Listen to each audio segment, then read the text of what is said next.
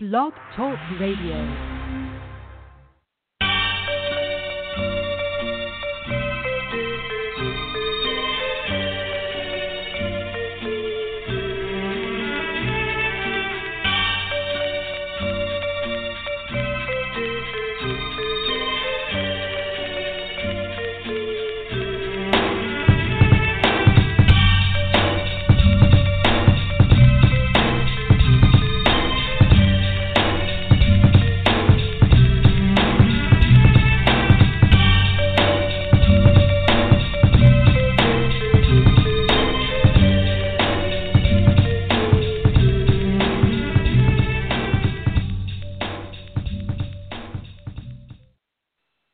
Hello, everyone. Welcome to Neil Thompson Speaks, where we talk to people who broke free of the corporate world's shackles to start their own business.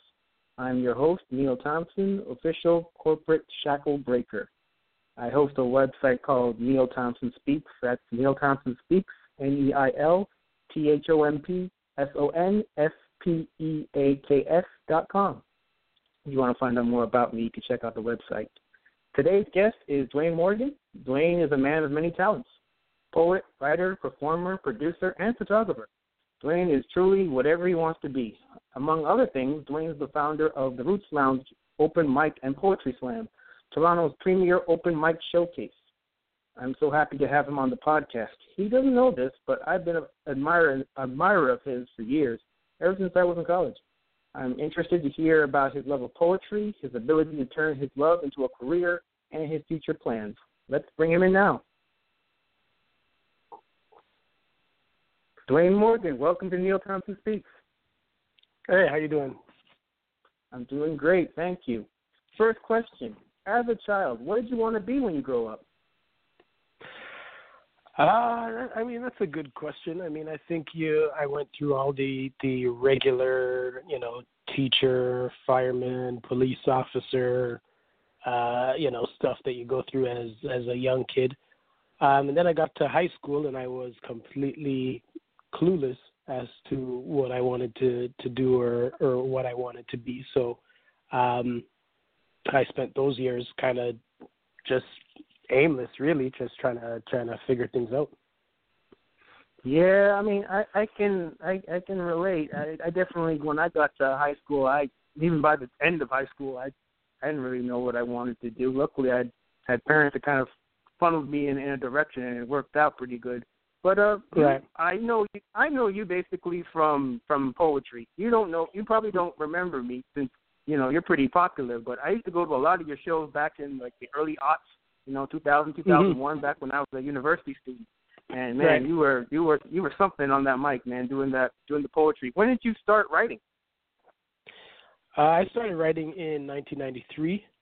I was still in high school, the end of my high school years, and I wrote a piece to present at my high school, and there were a couple women who were there who heard the piece, and they took a liking to the piece and to myself.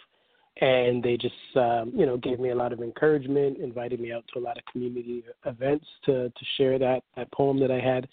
And from there, it just kind of snowballed. When I got tired of saying that poem, I had to write a second one. And now, 20 some odd years later, I'm still here.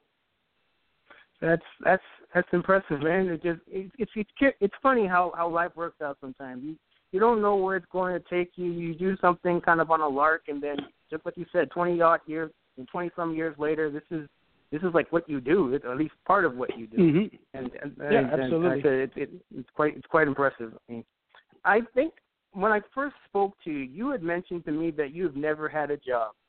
This is the first time I've ever heard anybody ever tell me that they've never worked anywhere. I've done a few of these podcasts already, and everyone typically had some sort of job that they weren't too happy at, and they eventually decided they're going to go off on their own and start their own business. But I guess you're a bit different. You kind of always kind of saw yourself as being, doing, your poetry as your job. Is that fair to say? It's interesting because, I haven't had a job in my adult life. Going through school, you did the McDonald's and telemarketing and that sort of thing when you're in high telemarketing, school. I'm so sorry. And, I did that one day. I couldn't do it again, man. Oh, man, I did it for like 4 years, right through university. Yikes. And, the good thing with the telemarketing is that it actually allowed me the time to write poems. So, I just took the time to write poems. I wrote more poems than I called people, I think. So, it worked out in that sense. But because I had started the poetry stuff at such a young age, at 18, and then I was working at it, through university, and I still had, my little telemarketing job. By the time I graduated, my career had reached a certain place where I could see a way that I would be able to do what I was doing and have it, cover my bills and that sort of thing. And I just decided to go down that road, and that's how it's worked out.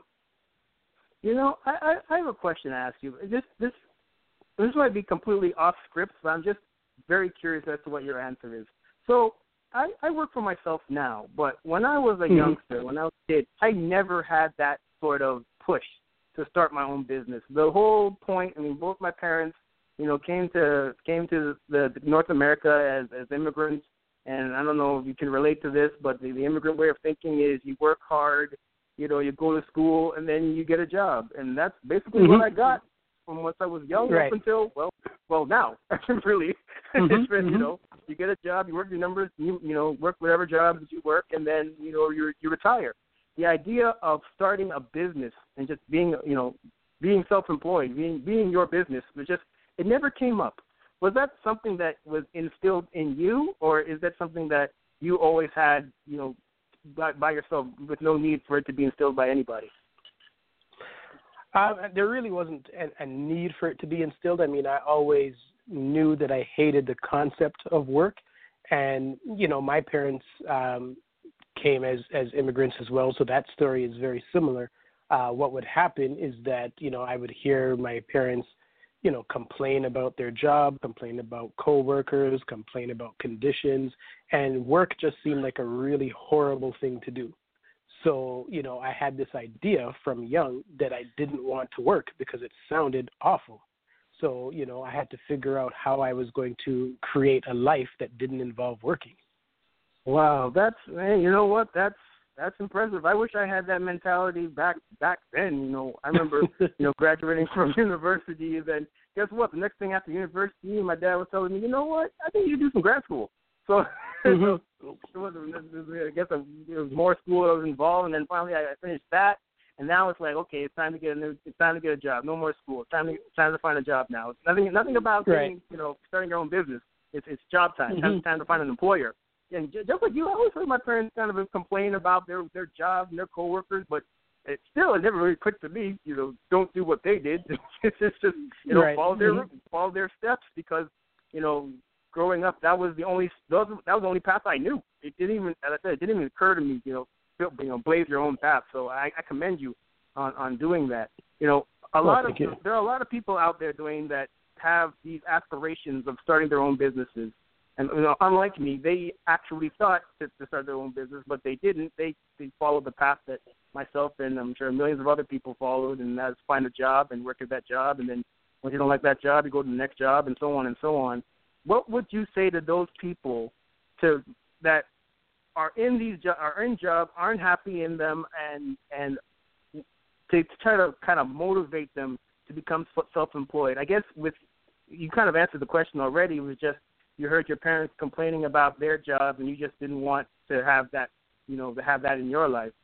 Well, the first thing really is that, entrepreneurship isn't for everybody. So, you have to know if that's something that you want to do and that you're built for, because I probably, quote unquote, work more than the average person who goes, does the 9-to-5 shift work and that sort of thing. So you kind of have to know and decide for yourself if that's something that you're cut out for or willing to do.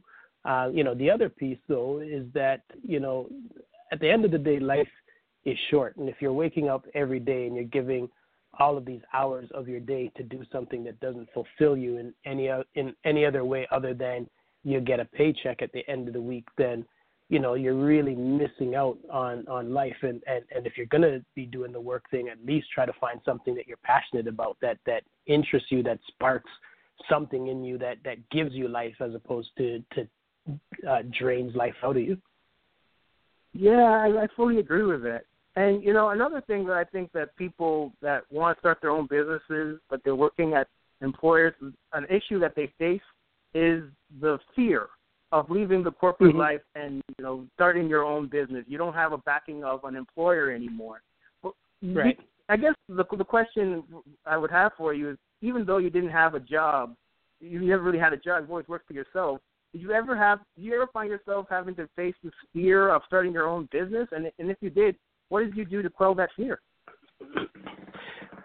I mean, the fear is always going to be there. I mean, whether you've had the job or you're just starting out from early, the fear is going to be there, because naturally as human beings, we fear the unknown. And, everybody fears, is this going to work? Am I cut out for this?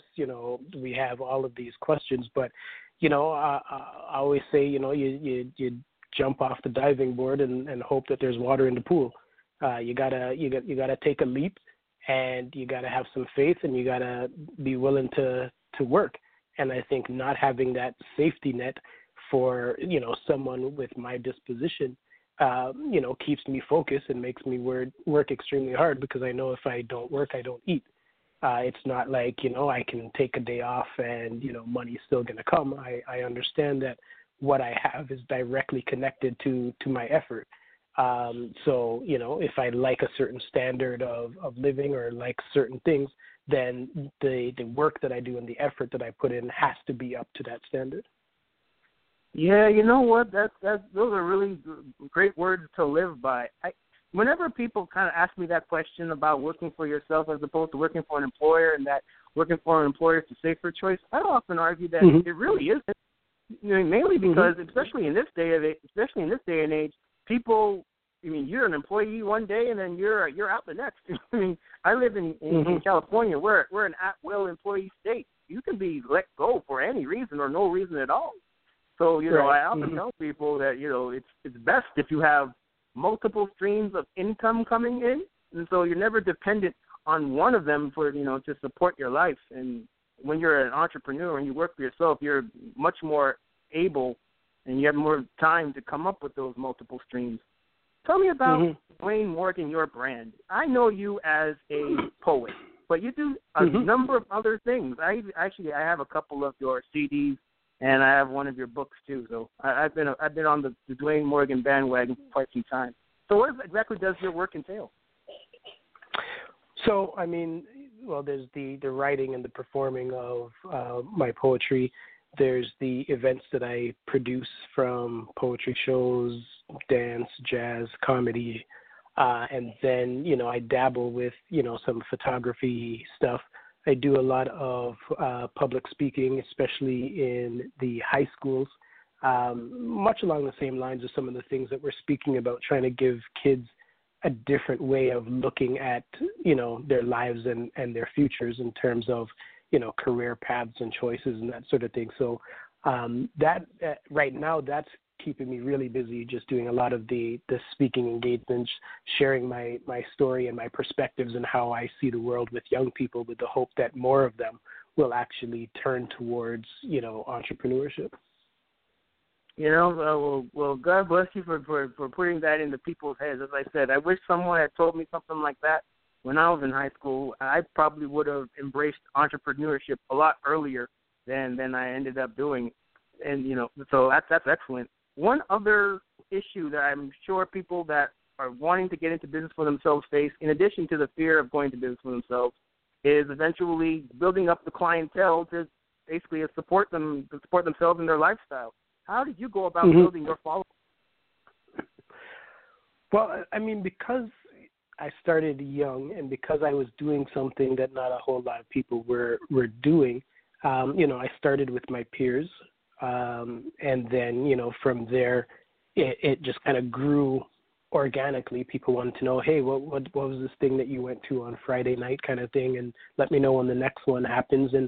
And it was really, really interesting because, I mean, now with social media and all of these things, I mean, I didn't have all of this stuff. So, I mean, I can do a mass, text or a mass email, but back then I had to do individual phone calls. I had to, it was a lot more interpersonal in terms of how I had to go about doing things, and it allowed me to really get to know people and to meet people because I actually had to go and speak to them or call them on the phone and that sort of thing. It wasn't as anonymous as someone is a name on a mailing list and you just send them the information. So I think because of the time when I started doing what I was doing, it also worked to my advantage in terms of creating, a base of supporters, many of whom, still support me to this day. Excellent. You know what? I really, what you just said kind of really resonates with me. The fact that you started all of your, you started your business back in the 90s. And there was no Twitter, there was no Facebook. You had to, just like you said, because you wanted to eat, and your ability to eat was directly tied to your effort. You actually went and called people. Are you talking like calling people that you didn't even know? No. I mean, this would be like, so, somebody comes to our events and, instead of an email list, we had a telephone list. So you just leave your telephone number, so the next event is coming up. I had to call everybody individually and say, hey, the next event is coming up on this date, blah, blah, blah. Hey, how you doing? Blah, and that sort of thing. So, just kind of building that rapport. So it wasn't cold calling people, but it was, people who have come, they know what it is that I do. Now they've become a part of this community, and now, they get a call from me. Back in those days, we also used to send, personal letters in the mail to invite people out, to events. So, I mean, it was definitely a different time, but back then the key was on those personal relationships. Well, you're telling me sending a letter in the mail to people who know where the post office is these days? I don't even know where my local post office is. And I guess you had enough of the cold calling from that telemarketer job, so you're probably like, you know what, I'm done with all that. I need to call people that I actually know a little bit. Yeah, absolutely. So eventually, well, now we live in 2016, which is, everything. You tweet everything, you share everything, you like everything. Mm-hmm. Are you visible on all those social media platforms, and how have you been using them to your advantage, if so? I mean, yes, I am visible on, Facebook, Twitter, Instagram, and it's a constant learning experience, really, because by the time you master one, the technology has moved in another direction, and people have found something else that they find, interesting. So you're constantly, learning and starting over and that sort of thing, and that's just kind of the way the world is right now. So I mean, for each platform, it helps to kind of learn, how it works and how people respond to it. For me, it's a matter of I got to reach people however I can reach them, and they're so inundated with messages now that I have to use all of the platforms and hope that people will see the information on one of them. Yeah, definitely. Very recently, so last week, I was just, sitting around trying to think about, how to better use social media. Because, like you, I didn't grow up with all this social media, so it's all still kind of new to me. I got the Twitter, the Facebook, the LinkedIn, YouTube, and, of course, this podcast, which I enjoy doing. But I was, just sitting and thinking about how I could use social media more effectively. So I went and had a conversation or a consultation with a social media expert. There are a lot of them around these days. So people that build themselves as, knowing all the various platforms. So I was asking this woman, during our consultation, it was about an hour and a half. So I asked her a question about Facebook. So if you post something on Facebook and you ask people to share it and like it or whatever else you're supposed to do on Facebook, is that okay to do, or is that, against social media etiquette? And apparently she said that, well, not apparently, she did say that you don't tend to want to ask people for your likes and the shares and stuff. But then she said that, then I told her, I often see YouTube videos, and at the end of the YouTube videos, people ask people watching to subscribe to their channel. And she said, yeah, that's okay. So then I asked her, well, what's the difference? Why you can't ask for likes on Facebook, but you can ask for subscribers on YouTube? And she didn't really have an answer for it. So, this whole this whole new frontier of using social media as marketing for your business, it's all kind of it's new to me, and it's something that I'm just like you, kind of learning as I go. But I'm just kind of hoping it kind of works out, because that all that tweeting and posting, that stuff takes a lot of time. Yeah, it certainly does. So kind of hoping there's some kind of payout. Yeah, it's a necessary part of the world today. Yeah. I ain't sending out no letters though, man, by mail. Email maybe. By mail. Good Lord, all the paper, all the toner, all the stamps and the envelopes, man. You were cutting into your profit. It was brutal. Easy. Yep. Hopefully, when you were calling people, you weren't still using a rotary phone back in the day. Hopefully, you upgraded from that. I think we had the pressing, the one you got to press the. Oh, okay, you got the one with the buttons. Nice. Yeah, that was before cell phones, wasn't it? Yeah. Cell phones weren't even on the scene yet. Yeah. Oh man. So for the people out there that are listening and they're contemplating, making that leap of leaving their jobs and fully embracing self-employment, what advice would you have for them? Well, I think, you don't want to do anything hastily. You want to make sure that you have a plan, and a plan that is realistic, that you can execute. A lot of times people, want the entire universe, but reach for a star first and then get the galaxy after. So you gotta come with, a plan that is attainable, things that you can do. You gotta have, you have to be able to break it down into parts. And I always tell people that every time you achieve one of the parts, celebrate. Go out and get into the practice of just celebrating your wins. And every time you win something, you reach one of your milestones, you go out and you celebrate. And when you get into that mindset, you start to get addicted to the celebrations, to how good that feels, to the to the dopamine and the good feelings that are being released inside of you from celebrating, and that naturally makes you want to celebrate more. And in order to celebrate more, you have to do more. So you naturally now put yourself into a rhythm where you're working for that next milestone so that you can celebrate, you can have that feeling again, and then you're going to go and work out towards the next thing. So that's why it's really important that you have manageable goals, and then you celebrate every time you hit one of them.